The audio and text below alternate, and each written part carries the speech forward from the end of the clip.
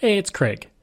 I just wanted to let you know that you can listen to Canadian History X early and ad-free on Amazon Music, included with Prime. Greetings and welcome to another episode of Canadian History X. I've decided to change things up with the podcast a bit. Originally, for the past 6-7 months, I've been doing 3 episodes a week, every Monday, Wednesday, and Friday or Saturday. But I've decided that I'm going to start focusing more on creating longer, more detailed episodes. These will come out every Saturday. Every Monday, I'll have an interview with somebody, and every Wednesday, I'll alternate between Canada Year by Year and battles in Canadian history. So I hope you enjoy the new format, which I'm hoping makes the podcast even better. Now, no company in Canada's history, not Eaton's, not Molson's, not Air Canada, has had a bigger impact on our history than the Hudson's Bay Company. It is a company that would occupy the lands that would one day be part of 5 different provinces. It would explore the West. It would bring settlers, and it would change the fabric of the continent. It was the first introduction many Indigenous had to Europeans. The forts it created would become our cities, and its story is still going strong after 350 years. This episode comes out on May 2nd, the 350th anniversary of the founding of the company, and this episode is going to look at that long and interesting history. The year was 1670, and it had been a century and a half since Europeans had come to the shores of what would one day be Canada. The fur trade was big business, and it was about to form the basis of the country that would come to be 2 centuries later. I'm going to go now to a program called Our Native Land, which ran an episode on December 12, 1970, which talked about the beginning of the Hudson's Bay Company, which includes a song about the founding from the perspective of an Indigenous person. Well, I don't know if this is really how it got started, but we like to think that perhaps, and maybe it is true, that it all started because of a hat, sort of a tall, dark, handsome type of hat. Comes from a rodent like a rat, and actually it's what I'm trying to get to is the skin from a beaver, a soft, elegant gentleman's hat. And I guess even today, and as was at that time, it was what you call mod, and it sort of won the social nod from people even before 1670, and that is, of course, the beaver hat. The Dutch and the Russians had it first, and then, of course, the English merchants cursed until they beat the band with skins from Rupert's Land. And, of course, that's what Canada used to be called before. It became, Canada, Rupert's Land. Today we'd call it mad, but I guess it was the fad and honest to goodness reason why the Hudson's Bay Company was established in 1670 because of a hat, a lousy hat. From the native with his bow to the trader with his beads, from the native with his land to the company with their deeds, where came from King of England the title to our land, with the flicker of his wrist, which wave that mighty wand, he will transfer in impunity our country to his company. In that year, on May 2nd, King Charles would grant a charter to his cousin Prince Rupert and his associates to create the Hudson's Bay Company as a corporate identity. The original registered name was the Governor and Company of Adventurers of England Trading into Hudson's Bay. The name was very descriptive. The Governor was the chairman of the company, while the adventurers were those who owned stock as they were risking their money. So why was the Hudson's Bay part of the name so important? Well, under the Charter of 1670, the company was made the, and this is in the words of the charter itself, true and absolute lords and proprietors of Rupert's Land. Rupert's Land was named for Prince Rupert, and it was the vast area of drainage into the Hudson's Bay Basin. This area consisted of 3.88 million square kilometers of northern and western Canada. Today, the area makes up roughly 40% of the country. Now, in the mind of King Charles, the land was his to give because no Christian monarch had laid claim to any of it, which pretty much ignored the indigenous people who occupied the area for thousands of years.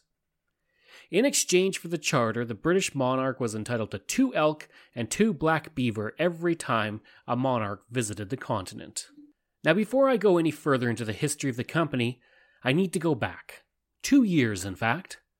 It was in 1668 that the English ship, the Nonsuch, sailed into Hudson's Bay in order to explore the potential of the bay for the fur trade. The men behind the venture purchased the ship for £298, which would be about £71,000 today. The ship set out on June 3, 1668, from England with a small crew. The ship would reach James Bay on September 29th of that same year, and they would establish Rupert House, which was technically the first Hudson's Bay Company fort, despite existing 2 years before the official establishment of the company. The crew would spend the winter in James Bay, and in the spring they traded with the Cree for beaver pelts. In October of 1669, they arrived back in England with a ship full of furs. And due to the high amount of profit from the venture, it was decided that a company should be formed to take advantage of the vast wealth of this new continent and ensure that that wealth went to the English rather than the French. 1 year later, we had the Hudson's Bay Company. Now, in 1968, the Hudson's Bay Company would commission a replica of the Nonsuch to honor the 300th anniversary of the company. This British movie-tone film from 1968 relates the construction of the replica prior to the big anniversary. In a boatyard at Appledore in Devon, they're rebuilding the past. A full-scale replica of the Nonsuch, a ketch built in 1650. Exactly 300 years ago this coming September, the Nonsuch arrived in Hudson's Bay to found the fortunes of the Hudson's Bay Company. Using seasoned timber and traditional 17th century craftsmanship, they'll reproduce the ship in every exact detail. Bob Pierce is making a trunnel for pinning the planks of the hull.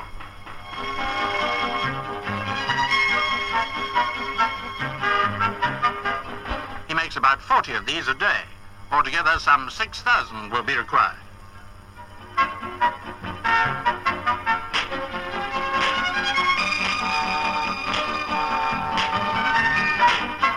The Hudson's Bay Company intends to exhibit the Nonsuch in North American ports in a few years' time. Commemorating the 300th anniversary of the company, she's a tribute to the men who first began to trade with the remote northern reaches of Canada. Going back to the structure of the company, every year at the annual General Court, the shareholders would elect a governor and a committee who would organize fur auctions and order the goods for trade, hire men, and arrange the shipping. A governor was also chosen to act on behalf of the company in the Hudson's Bay area. Within the Rupert's land territory, each trading post or factory had a chief factor who handled the day-to-day business of each fort. It was a highly efficient system that worked well for centuries. The first governor for the company was the previously mentioned Prince Rupert, who served in the position from 1670 to 1682. In all, there were 39 governors for the company, with most serving several years. The arrival of the company would begin to have an immediate impact on the indigenous people that they encountered. Since the trading was being done with the indigenous people, and without the use of British currency at their disposal, the fur traders with the Hudson's Bay Company used tokens. These tokens were the earliest currency of the fur trade, and usually made of wood, ivory, or shell. And they had an assigned value, and they were supplied to trappers and the indigenous in exchange for furs. These tokens could then be used at forts to buy goods and supplies. And the token's value was based on the value of an adult beaver pelt in prime condition, giving the token the name Made Beaver. For the indigenous people who lived in the territory, the establishment of the company would change the entire economics of the continent. During the fall and the winter, the indigenous would conduct trapping to gather beaver pelts. Now, this was done during those months because the beaver pelts were of the highest quality at that point. During the summer months, the indigenous would travel to trading posts and barter furs for metal tools, food, textiles, and guns. The point blanket that has become a symbol of the company was one such item, often traded for by the indigenous. By 1700, the blanket accounted for more than 60% of the trade with the indigenous people. The Cree that traded at the forts would conduct the annual trading sessions by passing a ceremonial pipe. The pipe would then be left at the fort to indicate that the Cree would return the following year. An entire economic system was set up using the Hudson's Bay Company, with indigenous traders serving as the middlemen for trappers from communities that were much farther inland. Many indigenous would abandon their traditional lifestyles and economy in favor of the fur trade. Some would move out of their traditional territory to search for fur-bearing animals and obtain a better position in the fur trade. Unfortunately, the addition of Europeans and the greater movement of people also helped spread diseases such as smallpox, which would devastate the indigenous communities. So the Hudson's Bay Company is established, and they quickly get to work setting up forts. The first fort was the previously mentioned Rupert House, followed by Moose Factory in 1673 and Fort Albany in 1679. All three forts were established on James Bay. In 1684, York Factory would be established on the western shore of the bay, followed by Fort Severn, originally called Fort James, and Fort Churchill in 1689 and 1770, respectively. Now, interestingly, Fort Churchill is now Churchill, Manitoba, which many assume was named for Winston Churchill. In actuality, it was named for John Churchill, the first Duke of Marlborough, who was the governor of the company at the time. He was also the ancestor of Winston Churchill. The first 3 decades of the company were not easy ones. Not only were they venturing into new territory for Europeans, but the company had to deal with the fact that the French were constantly trying to take over their forts. And the last decade and a half of the century for the Hudson's Bay Company would be one defined by war. In March of 1686, the French sent a raiding party 1,300 kilometers to capture the company posts along James Bay. Traveling from Montreal, the trip would take 82 days and prove to be successful for the French. This expedition would capture Moose Factory, Rupert House, and Fort Albany, as well as a company ship. The Hudson's Bay Company would learn of the loss of Fort Albany in January of 1687, and they would appeal to the king.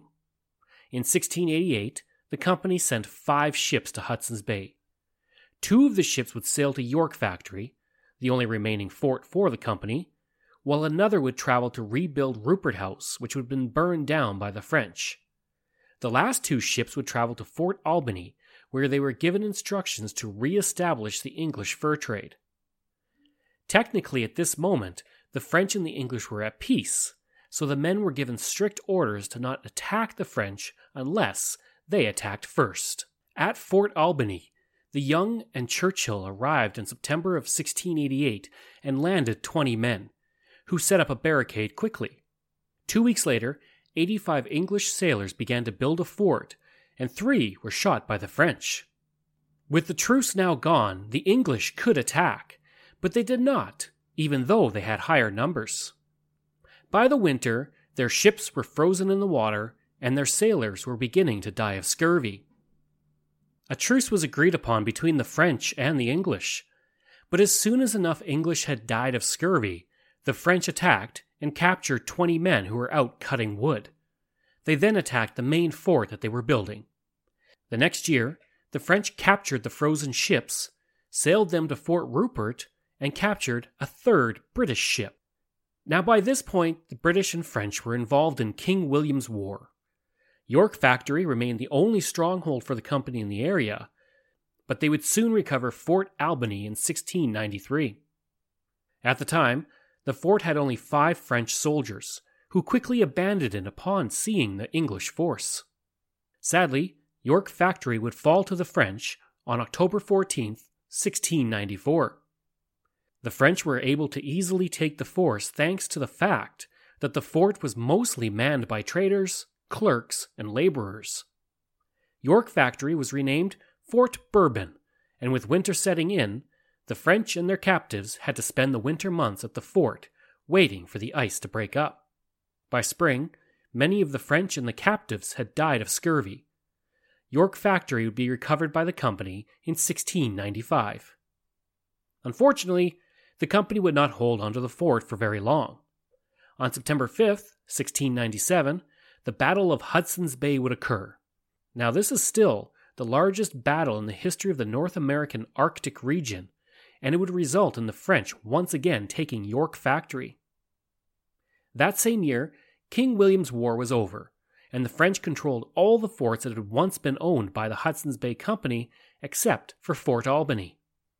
It would remain this way until 1713, the same year that the War of Spanish Succession ended.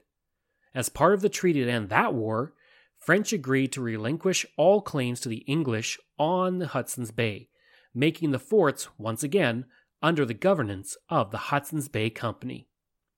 Under the treaty, all land that drained into the Hudson would be controlled by the British, while trading rights on the Mississippi River and St. Lawrence River were under the control of the French. With the war done, the company then set up Prince of Wales Fort in 1717, originally calling it the Churchill River Post before renaming it in 1719, and throughout the 1700s, the company would expand on the number of forts that it had, helping to grow the company to a sizable force within North America. During this same time, the East India Company was its main competitor, and that company controlled much of India during the same period. In order to have control over its competitor, the Hudson's Bay Company invested £10,000, or £2.5 million today, in the company. Now, during this century, prior to the American Revolutionary War, the Hudson's Bay Company would begin to establish inland forts or houses to get closer to the fur traders and make more of the fur trading market available. Henley House was established in 1743, but it would be 20 years before that fort would be finished.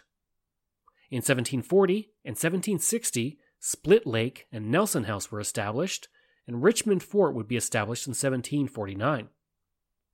The following year, or at least thereabouts, Kapusco River Fort and Chickney Creek Fort were established. During the 1770s, several houses or forts were established, including Hudson and Wepascogami. In 1774, Cumberland House would be established by Samuel Hearne, located in present-day Saskatchewan. It was in those years that we first begin to see the legendary explorers and fur traders who would map huge areas of the Canadian West, and I would like to look at some of them because they had a large impact on the history of the company and Canada. Now, James Knight had joined the Hudson's Bay Company in 1676 as a carpenter, and he quickly advanced to the role of chief factor of Fort Albany. In 1697, he had amassed enough wealth to buy stock in the company, and when the French surrendered their forts in 1713, he was the one selected to receive their surrender. He would come across an indigenous woman named Thana Delthur, who was from the Chippewa Nation, and she would serve as a guide and interpreter for the company for several years. She would also perk up his interest in the Northwest Passage after telling him about a broad strait of water that ebbed and flowed in the north. She would also mention yellow metal and black pitch, gold and oil, that would eventually be found at the Athabasca tar sands. In 1718, he would organize an expedition and take the Albany and Discovery on a voyage in search of the gold and the passage. He would never be seen again. Half a century later, wreckage of his ship would be found near Rankin Inlet. Henry Kelsey would work for the Hudson's Bay Company for 40 years, and he would establish operations at York Fort and Fort Albany. His most notable contribution to our history, though, came when he made a 2-year journey into the Canadian prairies in 1690. He became the first European to see the prairies, but also the first to see the bison. And his journey into the prairies went as far as present-day Saskatoon and Regina. Samuel Hearne would join the Hudson's Bay Company in 1766 and begin his first voyage to the west and the north in 1769, followed by a third voyage in 1771, and he would travel farther north on foot than any European before him, reaching the shores of the Arctic Ocean. He would eventually be in charge of Fort Prince of Wales in 1782 when it was attacked by the French, but we'll get to that later. David Thompson, a man who I will do an episode on one day, and who happens to be my favorite explorer, would join the company in 1784 as an apprentice at the age of 14 on a 7-year term. From 1786 to 1788, he would learn the Cree language and begin to travel through the area. On December 23, 1788, he would fracture his leg at Manchester House, and with his slow recovery he would learn mathematics, astronomy, and surveying. In 1790, with his apprenticeship ending, he asked the company for navigational instruments and a sextant. He would begin to survey the West for the company until 1796, when he left to join the Northwest Company. In his years after the Hudson's Bay Company would be when he would map roughly half of North America, from the St. Lawrence to the Pacific. Isabella Gunn, also known as John Fubister, was a Scottish labourer who was employed by the Hudson's Bay Company beginning in 1806, during a time when the company policy forbidded women from being hired by the company. Isabella would disguise herself as a man and avoid detection for 2 years, becoming the first European woman to travel through Rupert's Land. She was discovered when on December 29, 1807, she knocked at the door of Alexander Henry in need of shelter. He would retire to his quarters, but soon heard Gunn screaming. It was then that he discovered that not only was Gunn a woman, but she was also pregnant and giving birth at that moment. Now, despite proving herself the previous 2 years, she was only given work as a washerwoman at Fort Albany, and she eventually returned to England. Now, there are more explorers that I could cover, but it would be very easy to be bogged down in biographies of employees rather than the company. So back to the Prince of Wales Fort. It was 1782, and the American Revolutionary War was being fought with the French aiding the revolutionaries and the British fighting against them. It was then that a French squadron would journey to the fort on secret orders, taking both it and York Factory with little resistance. At Prince of Wales Fort, the French took 7,500 beaver skins, 4,000 marten pelts, and 17,000 goose quills. These goods were worth 14,000 pounds, or several million pounds today. The men attempted to destroy the fort, but they were only able to destroy the gun mounts. They then traveled to York Factory, and upon its surrender, burned it to the ground. Now this would have long-lasting consequences for the Hudson's Bay Company. The Chippewan used to trade with the forts, and with the forts gone, and a smallpox epidemic raging, the indigenous did not have provisions, and roughly half would die. The company was unable to trade with the Chippewan for the next 2 seasons, which would drive the Chippewan to trade with fur traders in Montreal, who would soon set up the Northwest Company. The Northwest Company would soon become the main rival of the Hudson's Bay Company. Now, I won't go into incredible deep detail on the company and its relationship with the Hudson's Bay Company because I did an extensive episode on the Northwest Company last year. Needless to say, the Northwest Company would have a huge impact on Hudson's Bay Company, not the least of which was taking some of their best surveyors and explorers like David Thompson. While the Hudson's Bay Company insisted that the indigenous come to their forts to trade, the traders with the Northwest Company would journey to the indigenous themselves. This allowed the Northwest Company to get far more furs than the Hudson's Bay Company, and by 1795, the HBC was only getting 20% of the furs that their rivals were getting. The company had to build more forts inland to compete with the new rival company. Typically, the pattern was that the Northwest Company would build a fort, and then the Hudson's Bay Company would build a fort adjacent to that fort. Many forts would be built during this period, including Fort Edmonton and Fort Calgary. Now, as can be expected, the two companies would not get along, and it would culminate in the Pemmican War, fought in the 1810s, and would even result in the Battle of Seven Oaks on June 19, 1816, also called the Seven Oaks Massacre. It would occur in what would one day be Manitoba, and involved a group of 60 Métis under the authority of Cuthbert Grant, a Northwest Company employee. They would plunder various posts and stop near Fort Douglas at Seven Oaks. Fort Douglas was a Hudson's Bay Company fort, and Robert Semple, the governor of the colony and the company's governor-in-chief in North America, came out with 25 soldiers to parley with the Métis. A fight would break out, and Semple and 20 of his men would be killed, while Grant lost 1 man. By 1821, in an effort to stop the conflict, the British government decreed that the Northwest Company would merge into the Hudson's Bay Company. Of the 175 posts and forts between the two companies, 68 were under the banner of the Hudson's Bay Company, and only 52 would be kept open in the name of efficiency. The closure of these forts would have a major impact on the indigenous people, who were reliant on trade with the Hudson's Bay Company. The merger would also result in the territory of the Hudson's Bay Company extending from Hudson's Bay in the east to the Arctic Ocean, out to the Pacific Northwest and Fort Vancouver. Its trade area would cover 7.7 million square kilometers, and the company was also given an exclusive license to trade for 21 years. Also in 1821, the York boat would become the main mode of transportation for the company.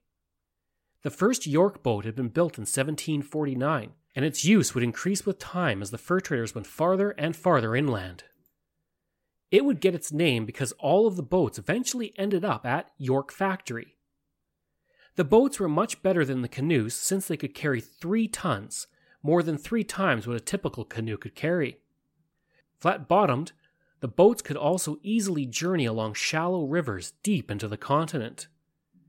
With paddles that measured 6 meters long, manned by 6 to 8 oarsmen, the boats could move quickly as well. But the journeys were far from easy. When the river was too shallow, the boat was poled along, but if the river was too fast, then the boat was towed by the men from shore. Nonetheless, the boats were extremely versatile. When there was wind from behind, the York boat would have a square sail to catch the wind, and when out on open water, the boats had a mast. The boats went through a lot of abuse, and most would need to be replaced every 3 years. The boats also made portaging extremely difficult. Prior to the York boat, canoes could be loaded up and hauled by the men as they walked through the land to get to the next river access point or to bypass rapids. Now, while the York boat's heavy structure made it easier in rougher water, it still had to be portaged sometimes. Since it was so heavy, the crew would have to cut a large path through the bush and then put the boat on poplar rollers and roll the boat over land. And for those who made up a crew of a York boat, it was not always an easy life. As Sir John Franklin would relate, the York boat life was unending toil broken only by the terror of storms. The York boat would fade from existence as steamships were used more by the company. It was also during this time, in the 1820s, that the company would come under the guidance of a new man, Sir George Simpson, who would watch over the company during its greatest period from 1826 to 1850. Now, he's such an important figure in the history of the Hudson's Bay Company that we need to take a trip over to his life. Born in Scotland, Simpson would begin working with the Hudson's Bay Company in 1812, and over the course of his career with the company, he would become known for being an excellent traveler, able administrator, and someone whose knowledge of the fur trade was never equaled. In 1820, he would take charge of the Hudson's Bay Company, and following the merger with the Northwest Company, he would become the governor of the Northern Department, followed 5 years later as the governor of both the Northern and Southern Territory. In 1828, he would take an overland trip to the Pacific with his dog, mistress, and personal piper, journeying from York Factory. The canoe trip, which would amount to 8,000 kilometers in all, would be the longest North American canoe journey ever recorded in one season. In 1841, he would conduct what many consider the first circumnavigation of the world by land, and 5 years later, he would negotiate the Oregon Treaty to establish the Oregon boundary with the Americans. His work in building administration in the West would also help with the eventual Confederation of Canada, and he would be instrumental in building the Hudson's Bay Company up after its war with the Northwest Company. And he ensured that employees would benefit with the company having a monopoly in the fur trade. Under Simpson, chief factors would get 2 shares in the company, while chief traders would get 1 share. Clerks would receive £75 to £100 in pay, while an apprentice clerk received £25 to £27. The postmaster would receive £40 to £75, while guides and interpreters were paid £30 to £45. As for laborers, tradesmen, and boatmen, the pay was £16 to £40 per year. Thanks to Simpson, the company would have total control of trading operations in the Pacific Northwest throughout the 1820s and 1830s. With this immense stranglehold in the area, the company pretty much forbade any settlement in various regions to ensure that things would not change. In 1834, the company would establish Fort Boise in future Idaho to compete with Fort Hall, which the Americans owned. 3 years later, the company bought Fort Hall, and since it was on the Oregon Trail, they displayed the abandoned wagons of discouraged settlers as a way to keep others from wanting to continue west along the trail. During the 1820s and 1830s, the Hudson's Bay Company trappers would begin to make their way down to northern California, exploring the area and reaching as far as the San Francisco Bay, and even operating a trading post there. Several other changes would come to the company during those 2 decades. In 1820, the Hudson's Bay Company issued its own paper money in pounds sterling. These were printed in London and issued out of York Factory, Fort Garry, and the Red River Colony.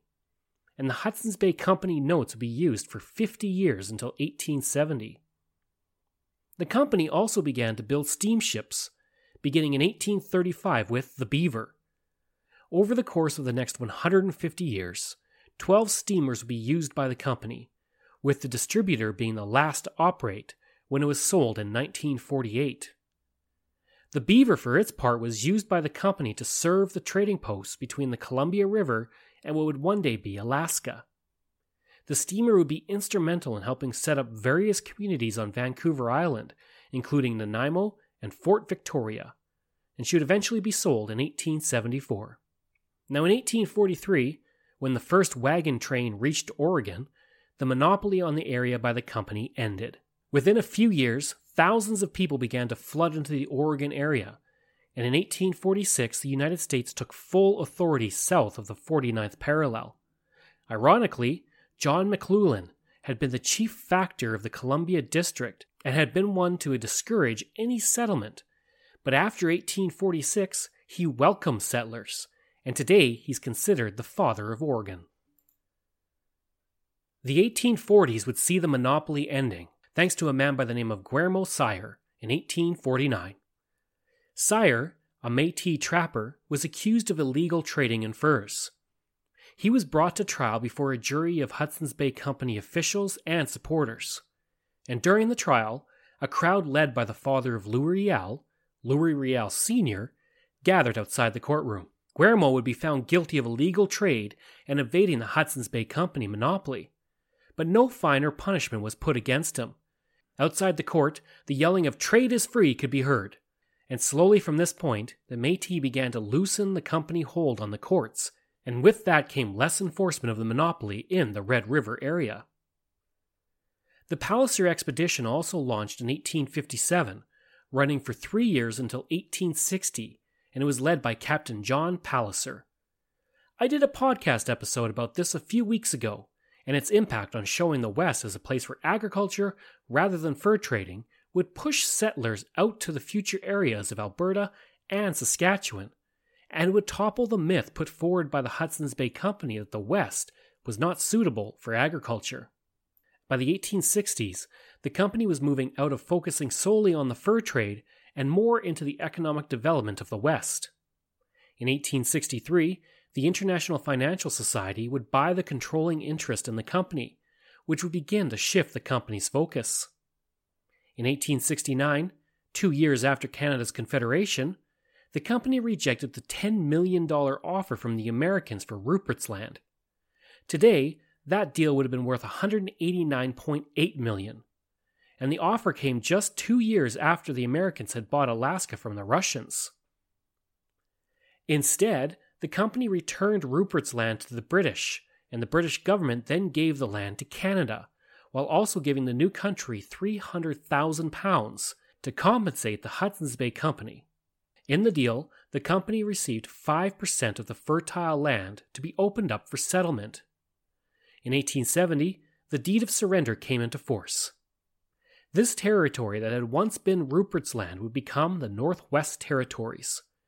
And on the same day that the deed came into force, July 15th, 1870, the province of Manitoba would be admitted into Confederation. Now, by this point, the company had been moving into a more retail experience in Canada. In 1857, the company would open its first sales shop in Fort Langley, with more sales shops following in 1859 in Victoria, 1881 in Winnipeg, 1884 in Calgary, 1887 in Vancouver, 1890 in Edmonton, and 1898 in Yorkton. By 1900, the company was 230 years old and was continuing to go through changes. With competition from companies such as Eaton's, the Hudson's Bay Company opened its first department store in Calgary in 1913, followed by stores in Edmonton, Vancouver, Victoria, Saskatoon, and Winnipeg.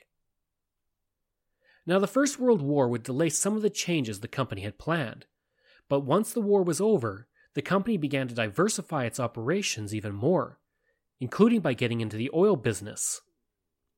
The Hudson's Bay Oil and Gas Company would be founded in 1926, and the company would expand this operation throughout the 1940s and 1950s. And by 1967, the company was the 6th largest Canadian oil producer. But the company would sell its oil business and operations in 1982. In 1919, the company would commission a film called The Romance of the Far Fur Country to commemorate the 250th anniversary of the company. The film, which can be considered the first full-length documentary in history, consisted of 2 cameramen from New York City going up to the Arctic Circle and filming the fur trade and the Inuit people over the course of 9 months, producing 75,000 feet of film. The techniques used in that film, released in 1920, would actually influence the documentary Nanook of the North in 1922, which itself claims to be the first documentary. I spoke with Mark Terry of York University about the documentary, which he wrote about in his book, The Geodoc, Geomedia, Documentary Film, and Social Change. But yeah, Nanook of the North always got all the press about being the first documentary ever made, and that's been reinforced by scholarship throughout the years. But the reality was there was a previous feature-length documentary, almost about the same subject, made, I think, 3 years before, and that was called The Romance of the Far Fur Country. And it was made to commemorate, believe it or not, the 250th anniversary of the Hudson's Bay Company at that time. Does it still exist? Right? Well, the Hudson's Bay Company does exist. Oh, I know that. I meant the documentary. Oh, yeah, the documentary. It's been lovingly restored. Oh, nice. By a group out of Winnipeg. And they put it together, and you can see parts of it on YouTube. But I think if you want to see the entire film, you can just write the guys that restored it and get a copy. But yeah, it's fascinating because it's 2 hours long, and it travels across Canada showing the various outposts of the Hudson's Bay Company. And even more so, they had subtitles in the Inuit language. Yeah, which is very impressive. That really is, yeah. Yeah, and Robert Flaherty saw this film and talked to the filmmaker and got tips and was actually inspired to do his own Nanook of the North after seeing this original film. Beginning in the 1960s, the company started to expand its retail operations, and in 1965, the department stores were rebranded as The Bay. In this story from CBC in 1968, the changing role of the Bay is looked at through a visit to Rupert's House, the oldest of the HBC stores. I'm talking with Marshall Campion, who is the what used to be called factor here, but he tells me now they're called store managers. Everything's getting very modern. Are there any other changes that you've noticed in the nearly 20 years you've been with the Bay? When I first came with the Bay in 51, take airplane communication, that there was, you might see one plane a month, maybe not even, but now we got 3 planes a week. We get mail 3 times a week. What about the trade? When you first started, was there still a fairly large fur trade? Yes, there was. I started in the Arctic. It was mostly white foxes in them days. And then I moved down to Hudson's Bay and James Bay. Here it's mostly beaver trapped, and it's run by the government. The Indians bring their beaver into me, and I tag them, put their names on the tags, and bail them up and send them down to Quebec, to the Quebec government, and they sell them at auction. And then they pay the Indians when they get them sold on auction. In the old days, I understand they paid them sort of in kind with stores from the Hudson's Bay. You don't do that anymore, do you? When I first came in the Arctic, we still used the tokens for the Eskimos, but the Indians, for as long as I can remember, have always used cash.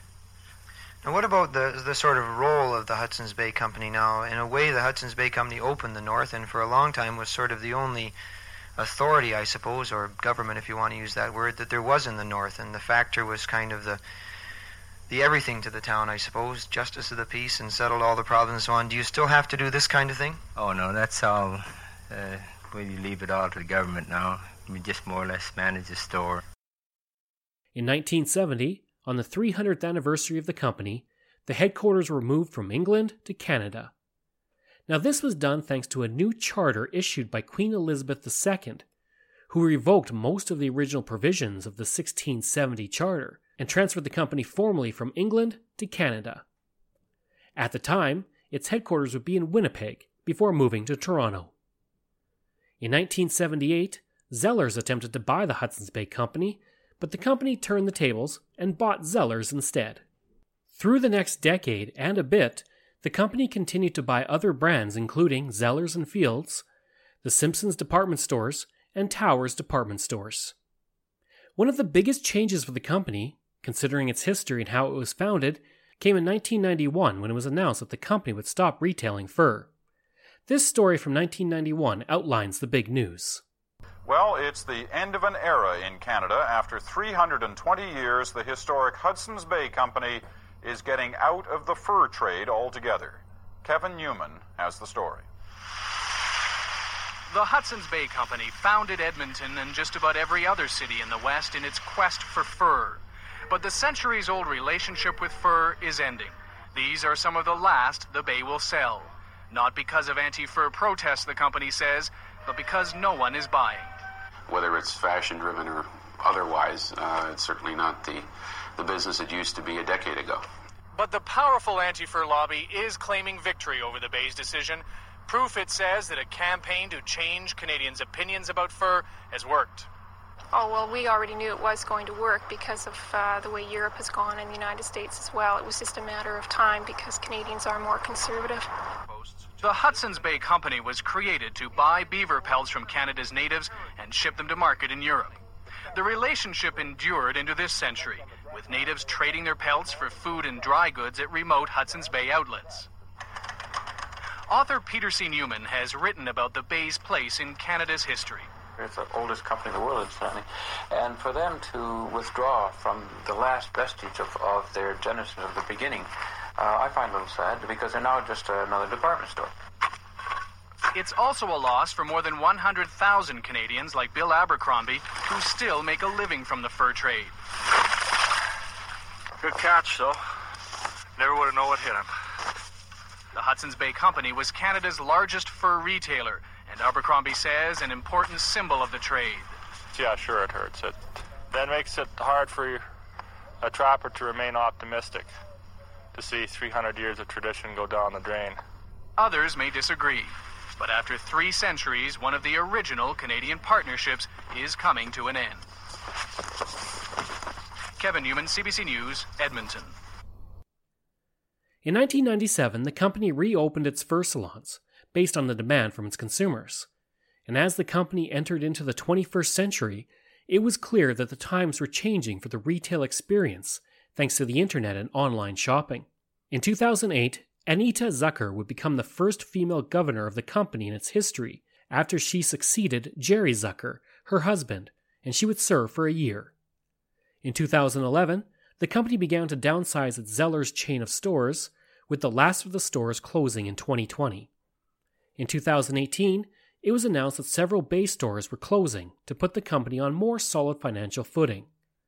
In March of 2020, the company would be delisted from the Toronto Stock Exchange, and the company would become a private company after a vote by its stakeholders. Now, the company has come a long way from its beginnings 350 years ago, and it has changed many times. While it may not be the same company it was 3 centuries ago, the impact of the Hudson's Bay Company on our country's history is immense, and without the Hudson's Bay Company, it's likely Canada as we know it would not exist. Information comes from the Government of Manitoba, the Canadian Encyclopedia, HBC Heritage, Wikipedia, CBC, First Peoples of Canada, and Encyclopedia Britannica. I hope you enjoyed this episode of Canadian History X, and if you did, please give a rating and review. You can support the podcast through Patreon. Just go to patreon.com/CanadaEHX. You can also email me at craig@canadax.com, and you can visit my website and find hundreds of articles on Canada's history by going to canadax.com. Thanks, and we'll see you again next time.